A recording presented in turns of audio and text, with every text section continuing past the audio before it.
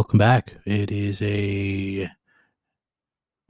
continuation of the last episode. It is the first Monday in June, and we are coming back to the story.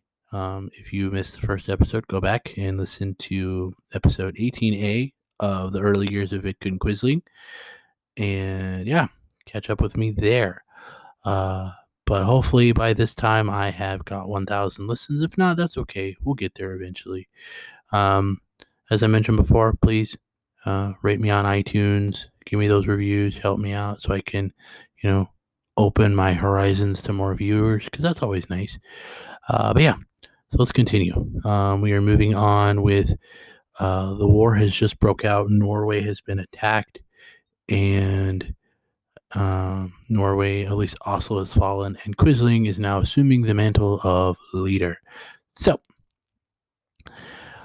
it is still April 9th. It is now 10 o'clock at night. Quisling is broadcasting from the radio, and by this time, Hitler has lent his support for the new pro-German Norwegian government. Quisling was in charge, but Norwegian defensive batteries have continued to fire on the Germans as they're moving into the southern part of the country. He would be the German ambassador to Norway would come to him and be like, "Hey, dude, you need to tell them to stop." So eventually it would stop. But I just think it's funny that they're like, "I don't care if he's in charge. We're still going to shell you because you're invading our country." Like I said, eventually Quisling would need to intervene and tell them to stand down. The next day, so April 10th, the German ambassador, Kurt Breuer, would go to Elverum to speak with the government in exile. He demanded that they turn over to the government to Quisling peacefully, to which the king vehemently rejected this. He was like, nah, we're still here. We're still alive. We're still ruling. Go away. Knowing that there would be no working with King Haakon, Quisling's support would go, and it would continue to just disappear throughout the war. It would eventually cease to be of little use to the Germans, because even then they knew they couldn't work with the king, and Quisling was no man to stand up to Haakon. Very soon after this, he would be out of power and out of favor, outmaneuvered by former allies who saw him as a liability to the legitimacy of the new Norwegian government. The transfer of power that would ensue would be finished by April 15th. Quisling's reputation would be finished, officially casting him out as a traitor to his country and a failure also to his country. So, double negative. To add to his growing failings and possible depression, his mother died in May. So that's shit. Your country hates you, and now your mom dies. Bravo. It bothered actually quite a bit, as him and his mom were actually really close. Afterwards, Germany would actually appoint a new leader for Norway.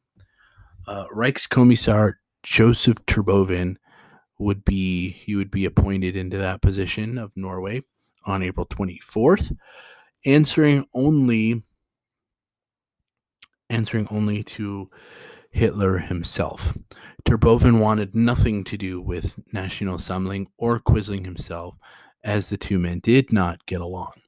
By June, however, though, an NS presence would be allowed, but he told Quisling that he must step down as its leader and to take a leave in Germany. He didn't even want him in the country.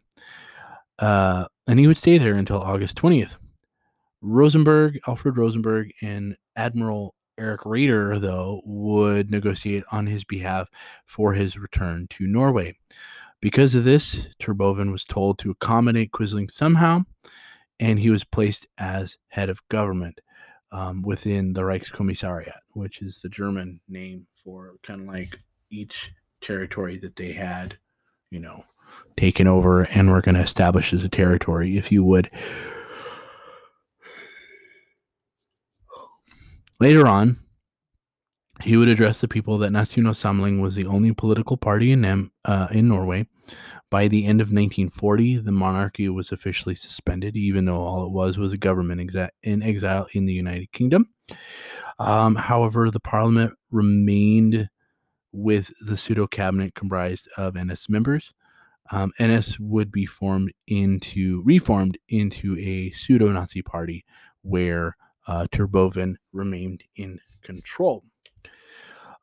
Quisling would begin programs to eliminate the destructive principles of French Revolution, to include pluralism and parliamentary rule. So basically, those things that allowed people to vote, allowed to have more bigger cabinets, etc.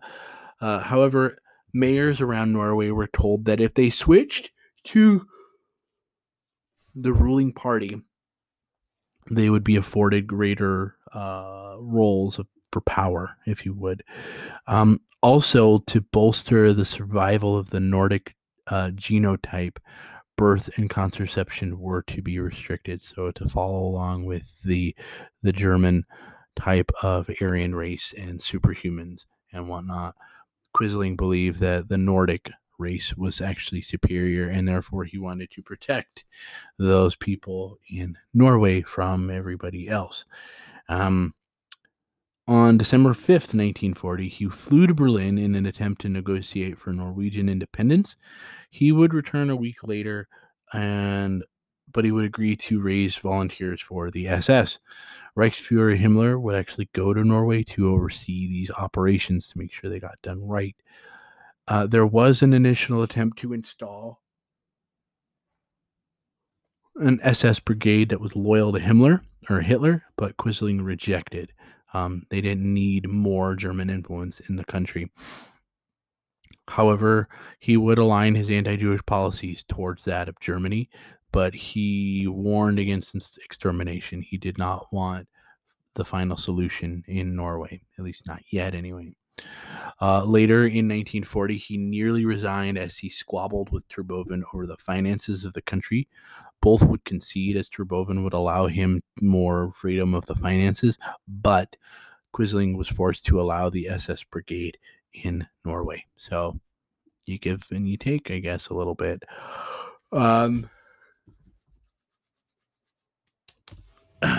Between May and September of 1941, communist leaders were arrested and trade unionists were intimidated.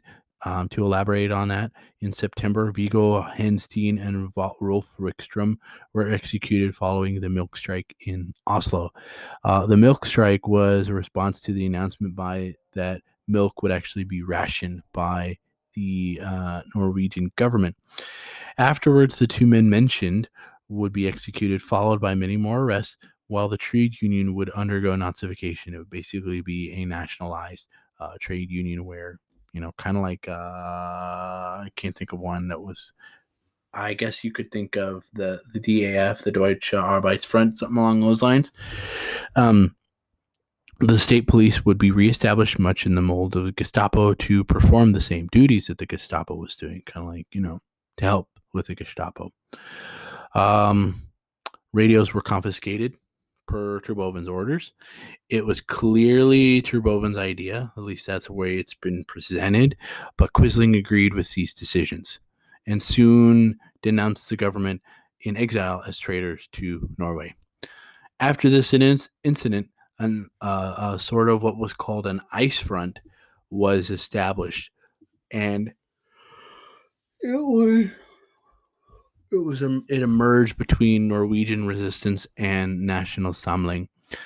NS supporters were ostracized from society, but Quisling was convinced that this was only anti-German sentiment and not against him. He believed that once the Germans were gone, this would just blow away and everything would just be hunky-dory.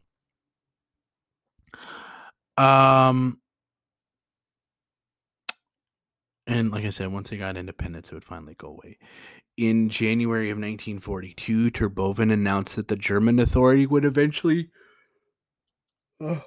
step down, which was good news, I guess, and the transfer would occur on January 30th, which was approved by Hitler. As Terboven had told Quisling, he had doubts, or Quisling had doubts. However, and it became clear that this would only occur once peace had been concluded in the East, because as we all know, Germany and Russia were at war, and that war would go on for quite some time. However, even though independence was done, Terboven recommended that the Reichskommissariat stay in power while that was being concluded.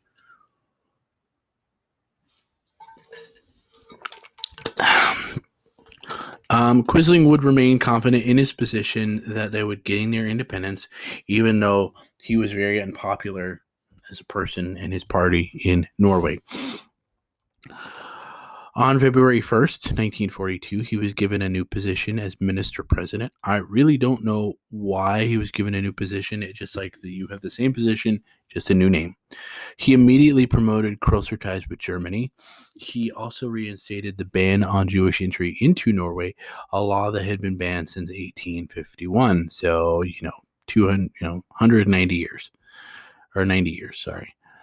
The trip he made to Berlin that month would be his first state trip, and it was once again to discuss the state of Norway's independence. On March 12th, the same year, Norway officially became a one-party state. NS was the only party, officially.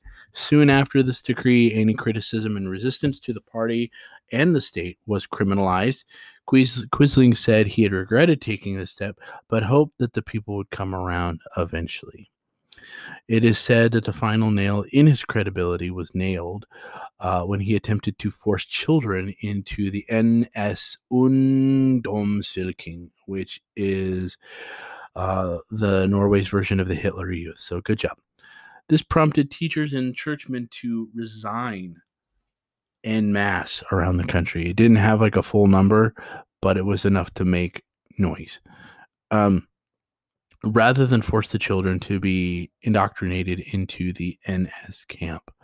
Eventually, Quisling said to the people they would have this regime whether they liked it or not. So, just force it down their throats. People like that, right? On May 1st, 1942, the official resistance to Quisling's government began on a more grander scale, assuming there had been resistance to the German occupation from the beginning of the war. So it's like, we'll be okay with Quisling, but now since you're just, you're messing up more, we just have to get rid of you as well. Hitler was not amused with Quisling's attitude or behavior by now. On August 11th of 1942, he postponed the peace talks indefinitely until the end of the war in favor of a German victory in the East. Norway would not get their independence, and as an added insult, Quisling was forbidden to write directly to Hitler. So it was like, that seems pretty steep. You must have been really, really mad at him. Quisling had pushed, although slightly unsuccessfully, for an alternative to the Storting called the Riksting. There was supposed to be divided into two chambers, the Næringsting, the economic chamber, and the Kulturting, which is the culture chamber. Instead of this, a Führerting was created, with the Riksting created as an advisory counter in support of the Führerting. After their eighth and last convention of that year in 1942, membership in the party really, really begins to fall due to factionalism and then the death of many high-ranking officials. Of course, German subversion does not help matters, as they were seen one and the same in support of another. An example would occur in Trøndelag, which was a city on the coast in Norway, where the Germans actually murdered 10 important citizens of the city. So yeah, the final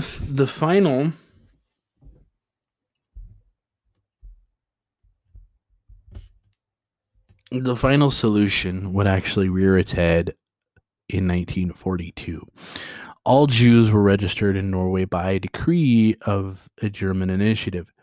On October 26, 1942, 300 men were arrested and sent to camps at Berg, manned by Heerden. Hirden were basically the equivalent of the SS in Norway, but they were the paramilitary arm of the NS. The property of the Jews was confiscated by the state. 1 month later, the 300 were deported, and it is said that Quisling was aware of the deportations, which seems odd because he told people that they were his idea. These men were sent to Poland. Afterwards, 250 more were deported, and those were in February of 1943. And apparently, the official position is unclear on what happened to them, although Quisling believed that they would be sent to a new Jewish home in Madagascar, which was at the time a theory that the Germans had possessed because they wanted to take Suez, and if they had taken Suez, then Madagascar could have been an open road to send all their Jews to death in Madagascar. So Hitler and Quisling at this time were still not on speaking terms. So in order to make the Germans happy, Quisling believed that he could raise more volunteers for the total German war effort. Although by this time the war had turned, again it's 1943, he opened his mouth again in 1943 in April, and in a speech he attacked Germany for its post-war plans of Europe, or lack thereof, as Norway had not been mentioned. Hitler did not care about the little man in the north, although he would commit to an independent Norway in September of 1943.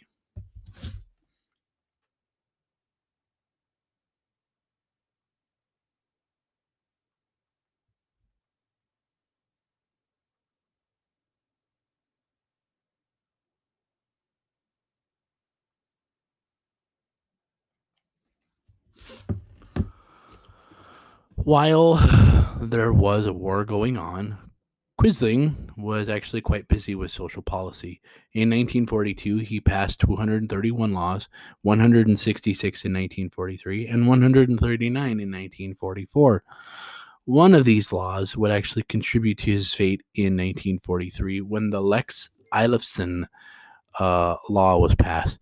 It was named after a man named Gunnar Eilifson, a police officer. This man was tried and executed for not arresting 5 girls for not reporting for forced labor.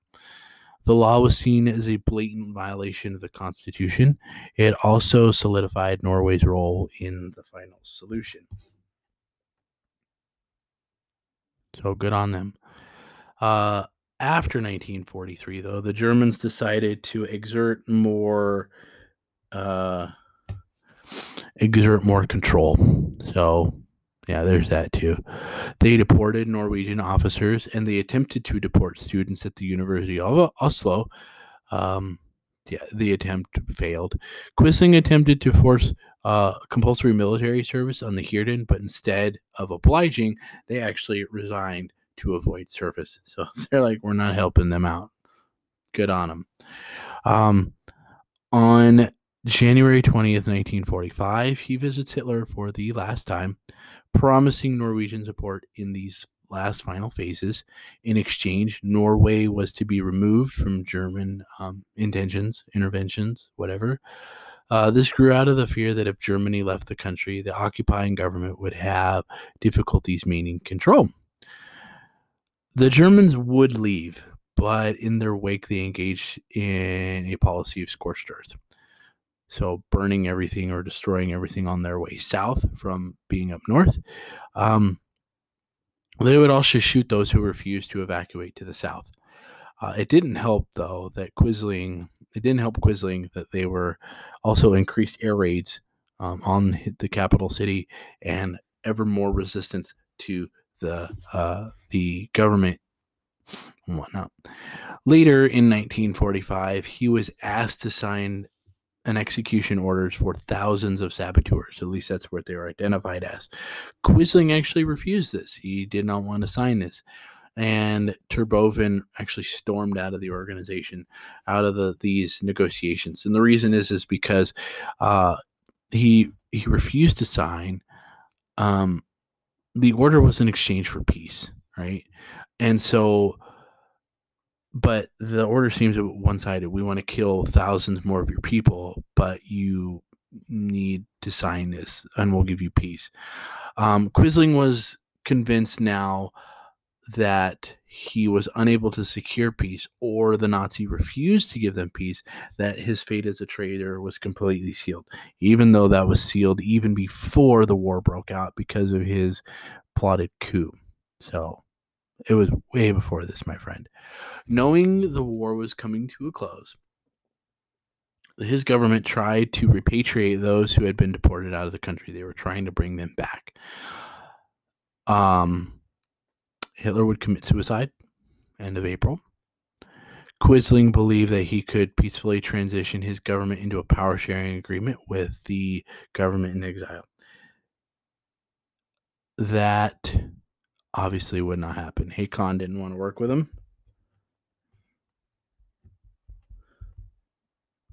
And so there would be no negotiations. So, knowing the war was drawing to a close, like I said, he tried to repatriate. And then on May 7th, Quisling ordered the police not to resist the Allied advance and the resistance coming from the north. Germany would surrender the next day, so his position was pointless. He met with military leaders to discuss on how he should be arrested. He hoped that he would not be held as a common criminal. And he said that he could have called in his armies, supposedly, but he didn't want to turn Norway into a battlefield. Given that the Hirden did not want to serve in any kind of military capacity, I doubt any kind of anything would have been called. I think it would have just been pointless, and he would have been, strung up and killed. So it's fine. On May 9th, he turns himself into police. And instead of his request of being, not a common criminal, he was thrown into cell 12 at Møllergata prison in Oslo, where he would remain under constant surveillance for 10 weeks. They did not want him committing suicide.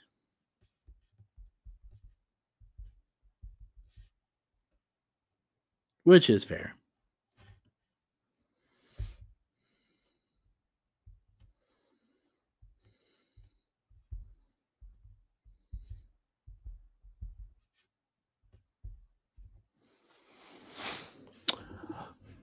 Afterwards, he would then be transferred to Akershus fortress during Norway's legal purge, which was like court trials for all their war criminals and stuff, or a few of their war criminals. He worked with his lawyer to form his defense at this time. His defense was that he did his best to serve Norway's interests. He was charged with many charges relating to the coup of 1940, to include revocation of the mobilization orders and others during his time as leader of NS and minister-president.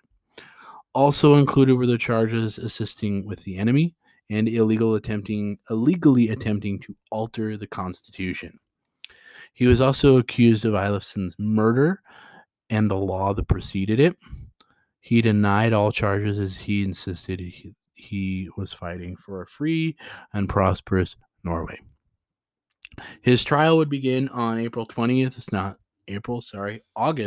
1945. His defense attempted to downplay his involvement with Germany.